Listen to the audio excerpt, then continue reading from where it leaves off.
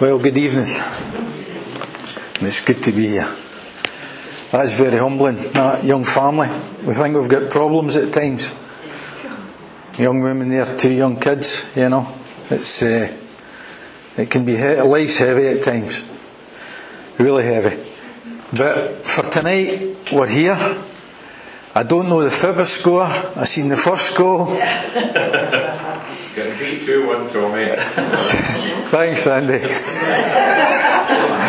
But I was thinking as the roar went up, I was thinking when the Lord says, "Over one sinner coming to repentance," the roar going up in heaven. And at the end of the day, that's the real roar. That's where we're really at, So with that in mind, I want to share a couple of things with you. And it's some heavy stuff that I felt the Lord laid on my heart for us to bear and absorb as we try to then, tonight and this week, go out and evangelize. We go and advance God's kingdom. So that's a rough bare bones of where I'm going to tonight. But before we do that, Heavenly Father, we just ask you to grace your presence, Lord, and just remember that young family again, Father. And just open your word up to our hearts for encouragement, Lord, that you are Lord of Lords, King of Kings, and you're in control, Father, even over in Haiti, Lord. So we just look to you tonight in Jesus' name, Father. Amen. So I've been thinking about. Can you hear me okay? Yeah. Is that right? I've been thinking about what's been getting spoke on the last couple of weeks, and Dave Bremner a couple of weeks ago dealt with one of the hardest verses in the Bible, and it's been ringing in my ears for the last couple of weeks. And Robert was really very hard this morning, but I'm not saying that in a negative way or a bad way. At times we need to be that hard to get across the people that we're rubbing shoulders with in life, the dangerous position they're in. We've been enlightened by the Holy Spirit, so the responsibility is on us. But I'll share a couple of verses with you then. I just want to share where my mind was today. And you can get these references, you can look up if you want, but anyway, it's Matthew 7, and it's 21. As I say, I've actually wrote this in my Bible. It's one of the most scariest verses in the Bible. And it breaks in at 21, verse 21. So Matthew 7, verse 21. "Not everyone who says to me, 'Lord, Lord,' will enter the kingdom of heaven, but the one who does the will of my Father who is in heaven. On that day many will say to me, 'Lord, Lord, did we not prophesy in your name, cast out demons in your name, do mighty works in your name?' And then I will declare to them, 'I never knew you. Depart from me, you workers of lawlessness.'" Now, Dave delivered that context brilliantly a couple of weeks back about, "Lord, Lord, we done this, that and the other," relying on their own self-righteousness. But it's a heavy calling, casting out demons in the Lord's name, mighty works in the Lord's name. And the Lord turned around and said, "I didn't know you." And it's that verse along with, I'm going to jump into Hebrews 9:27. Okay, if you could turn there, please. And that's where Robert was this morning. Basically,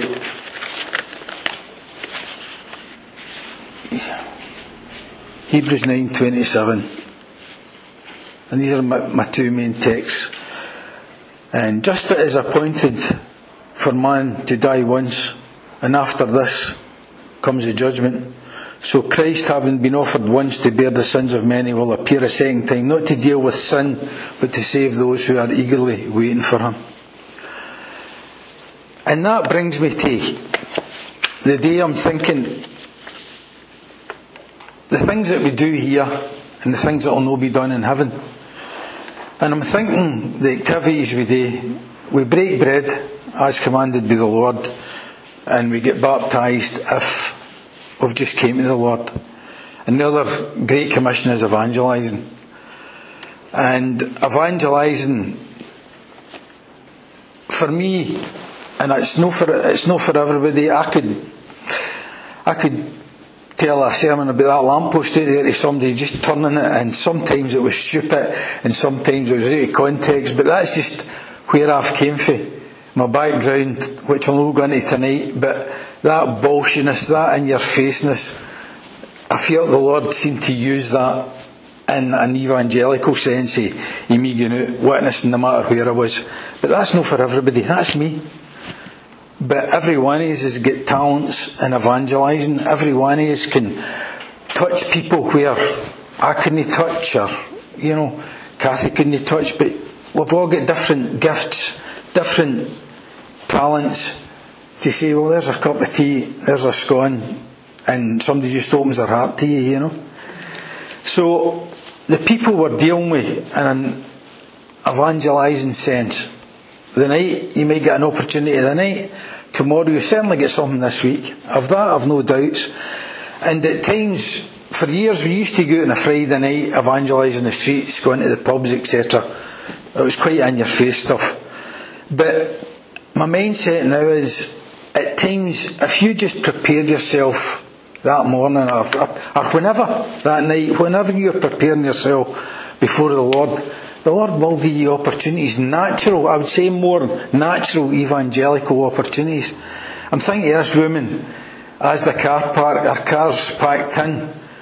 Can I help you? Aye, right. John leads out, bang, the car starts, and I had a wee gospel track. I just noticed that when I'm back, I went, you wouldn't read that then, would you? She says, no bother, so it's just one of the wee spontaneous ones that nobody can script. But I no doubt you may have experienced it in the past, one of many. And it's wee touches like that I feel people remember. They don't forget.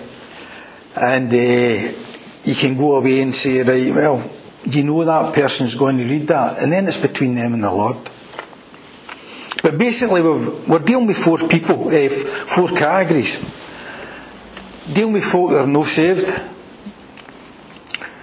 We're dealing with folk that is saved, they've been justified by faith in Christ alone. And people who are no saved yet. Right, and it was R.C. Sproul made the statement, he says, I liked, when he was talking about is someone saved or not, etc., he says, I like to try and treat everyone as if they're going to be one of the elect one day. And I thought it was a brilliant thought. Apart from the Lord giving us his command, treat folk who want to be treated, which can be hard enough to do at times, but that's what's laid on us. So, not saved but they don't know it yet. But the hardest one is this one. They're no saved, but they think they are. They think, I've got friends, good friends, I'm not mentioning denominations or nothing, but to try to get into a conversation at times where you can then bring in some biblical theology, what the Lord says, know what their religious culture says, the religious culture that they're hoping on, depending on. And at times that can be one of the hardest. And I mean, I was sharing my friend Vince one day, and I was looking at some folk, remain nameless, but they were within a church setting, and you're listening to conversations and you're watching lifestyles, and at times, sometimes my gangs went their way, and at times I've sat back and I've thought, who's the furthest away? Who's the furthest away from God?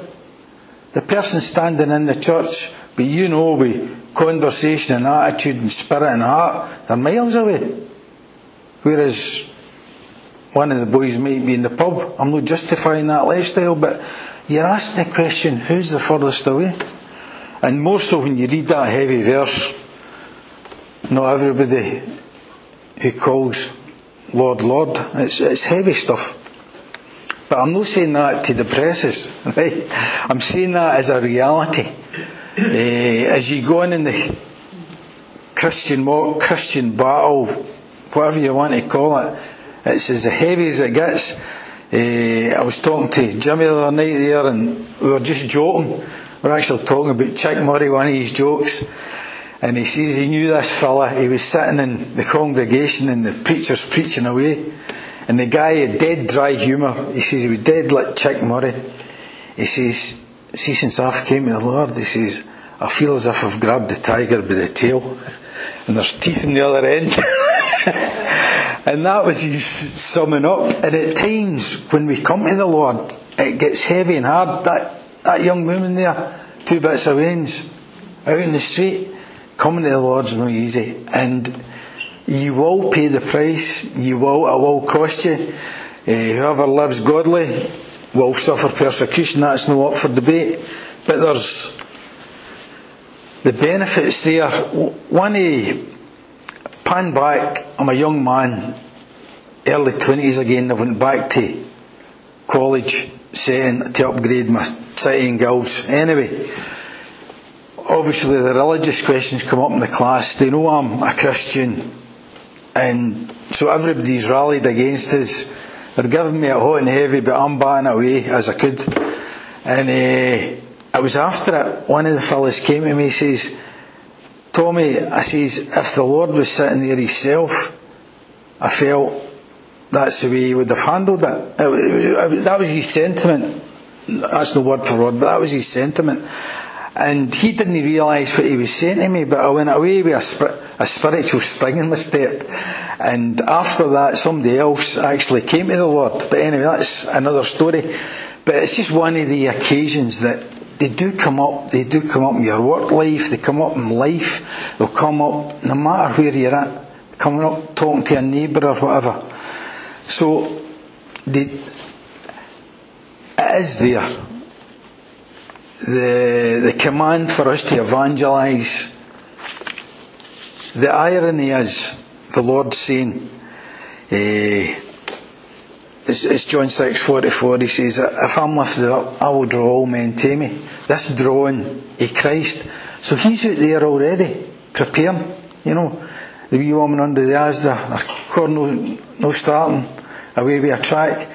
Now, you could multiply that 1,000 times in our life, different aspects where we can naturally evangelise and in your face evangelism. I'm using that loosely. But I was there, that then got me thinking that back to the hardest one, the sort of a universalism, everybody's saved. When somebody dies, somehow they're then sanctified beyond belief because they've died. And it's a right battle to get across to folk without, even with the Spirit of the Lord, because that's people saying to the Lord, Lord, Lord, we have done this, this and this in your name. We would say they're under the umbrella of Christianity. We've done this, this, this in your name. And Sandy offered, he shared with us, we were talking about the thief on the cross, I shared it this evening, that if it wasn't recorded, we would just look at the thief on the cross and think, he was a thief, he's been put to death, and think nothing more of it. He's died, he's gone. But for the record of the gospel, God revealing the heart of that individual, and the Lord saying to the Lord, remember me in your kingdom of glory. So the heart bit, we don't know individuals' hearts. And I heard this story, it's an absolute belter. The house is on fire. And that will lead me on to another story, which the house was on fire and the services had given up on it, and there was a young baby still in the house. So this character runs in. Now the crowd's cheering for him going into the burning building. He then runs back out with a bundle under his arms, and all it was his money box with his money in it. Now, if he'd have went into that building and got burnt alive, everybody would have hailed him. He went in there to try to save that Wayne, as most is. would think. But it was that incisive, almost brutal view that the Lord can see right into our hearts, our minds, our motives. As soon as Tommy Proctor comes in, the Lord's out. And almost in a heartbeat, the Holy Spirit can say, right, are you doing it to be seen? Amen? Or are you doing it for me? And that's the rub for us, as we try and work and live and behave the way Christ would have us work, live and behave. So I felt that was a brilliant analysis, and it stuck in my mind with what I'm going to share with you next. This is part of my story. When I was a young man of 13, I was brought up with my granny, because my mum and dad left me when I was a kid, but that's for another evening. But I was over visiting my mother, and a next door neighbour asked me to look after her kids, because she was at a party 2 or 3 doors up. It would have been 16 home gardens or 20 home gardens, one or the other, in Bellshill. And so I went in, and at that time I'm smoking and whatnot, so the kids, they went to bed. But I can always, you'll remember it if you're of a certain age, let us say, the old black kid-on leather suites with the yellow cushions on them, right? So the lady comes down and says, right, away you go in, son, that's, But anyway, about 2 or 3 in the morning, it was literally blue lights, and all you hear is the ruckus. So I've run down the stairs, and I sees my mother come in, one of the kids with blood trickling down the side of the mouth here. And then another kid getting CPR out in the grass, and another kid lying in front of the fireplace. Anyway, basically the 4 children suffocated through the toxic fumes that come off that suite, the 3-piece suites that I've just described. This is well before fire regulations. So that had a massive effect here. Subsequently, that lady, she committed suicide.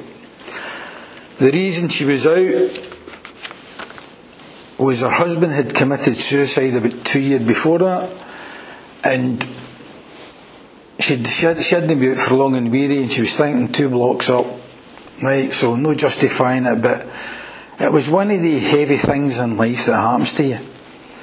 And so when I heard that story about the guy running into the burning house, it really stuck in my mind. But at times that's the brutality of life. That's the people that we have to evangelize, try to reach. And I just wanted to share that with you, just as a wee snippet. But as I'm preparing for the night, I was then thinking of how the Lord was dealing with people, and the different people the Lord was rubbing shoulders with. And I'm just going to go through, it's familiar stories, but this is what came to me today. Going to Nicodemus, a professor, a theologian, and the Lord saying to him, you've got to be born again. Now unfortunately, and everyone's got to be born again, we know that, but unfortunately we've got stuck in that sort of a one track and an album of different approaches, let us say. And we can hammer the born again bit. And it just got me thinking, the woman at the well, being very gentle with her, she's on to her 5th husband, she's been round the block, and she just, the Lord just handled it perfectly. If you know who it was that's talking to you, you can have rivers of living water springing up within you. And then I was thinking, so often we look at the decline of the fella leaving the father's house and then eating the pig's fowl, right? We see the decline. But I was thinking of the farmer and his ascendancy and his wealth ascending. I'm going to build bigger barns. I'm doing plenty. I'm going to be set up for life. I've got plenty of money. And so often we tend to forget about, we're thinking if somebody's been successful in a financial aspect, sometimes they could be further away from God. And speaking on the riches, but I'm thinking of the rich young man who the Lord just saw right through, saw where his weak spot was about his riches. I says, you can be a prisoner of 5 or a prisoner of 5 million.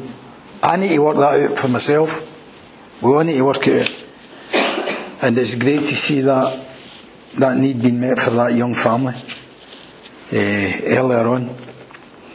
And I was then thinking of the road to Emmaus, and their aspirations, we had thought, right? And then Jesus opened to them the scriptures. But it was just that statement, we had thought, and so often people, they've got a part theology, and we'd thought we're going to be alright, we'd thought doing these good works would be fine. And it takes us to get alongside folk, just be normal and just pray for the Lord to open the doors. The Lord's got to open the doors, because if it's me that's saying it, forget it. We need the power of the Lord. But this brings me, and if you want to jump to Matthew 28, right, you've got to go here, because this is I just feel this is the icing on the cake for us for this evening, for the rest of this week. It's Matthew 28. It's the Great Commission. You'll be familiar with it. Now the 11 disciples went to Galilee, to the mountain to which Jesus had directed them. And when they saw him, they worshipped him. I may add, the Lord never refuted worship. He never ever refuted worship. And I've also debated with some close friends this Satan desiring this worship, and for clarity, Jesus is no here and Satan's here. Satan's under Jesus' foot. He's crushed him at the cross. Devastating blow. And the ultimate statement that the Lord says, I will build my church. It's an absolute. It's not even up for debate. I will build my church. The kingdom of God's here. Your kingdom come as we pray in the Lord's Prayer. But anyway, back to the Great Commission. Verse 18. And Jesus came and said to them, all authority in heaven and on earth has been given to me. Now, if all authority is there's no room for anything else. All authority in heaven and on earth has been given to me. And he's saying to us Sunday night, go therefore and make disciples of all nations, baptizing them in the name of the Father and of the Son and of the Holy Spirit, teaching them to observe all that I have commanded you. And behold, I am with you always to the end of the age. Can I beat that? And that's what I would just leave as an encouragement, that we've been told to go and evangelise whatever way that may be, but all power and authority is given to the Lord. He's in investiture, he's the King of the Kings, and we have him backing us up, him going before us, him drawing along beside us. I was thinking of the auction bit, and apparently each auction was different, and they had to shape the yoke. So, when the Lord says, put my yoke on, learn of me, put my yoke on, it's almost shaped for each individual. It is shaped for each individual in here as the Lord comes alongside us. So I say that for your encouragement. One night I might give you my testimony. I'll give you a bit of my testimony, not all, but I'll leave that for your encouragement. All authority in heaven and in earth has been given to me. So, bless you.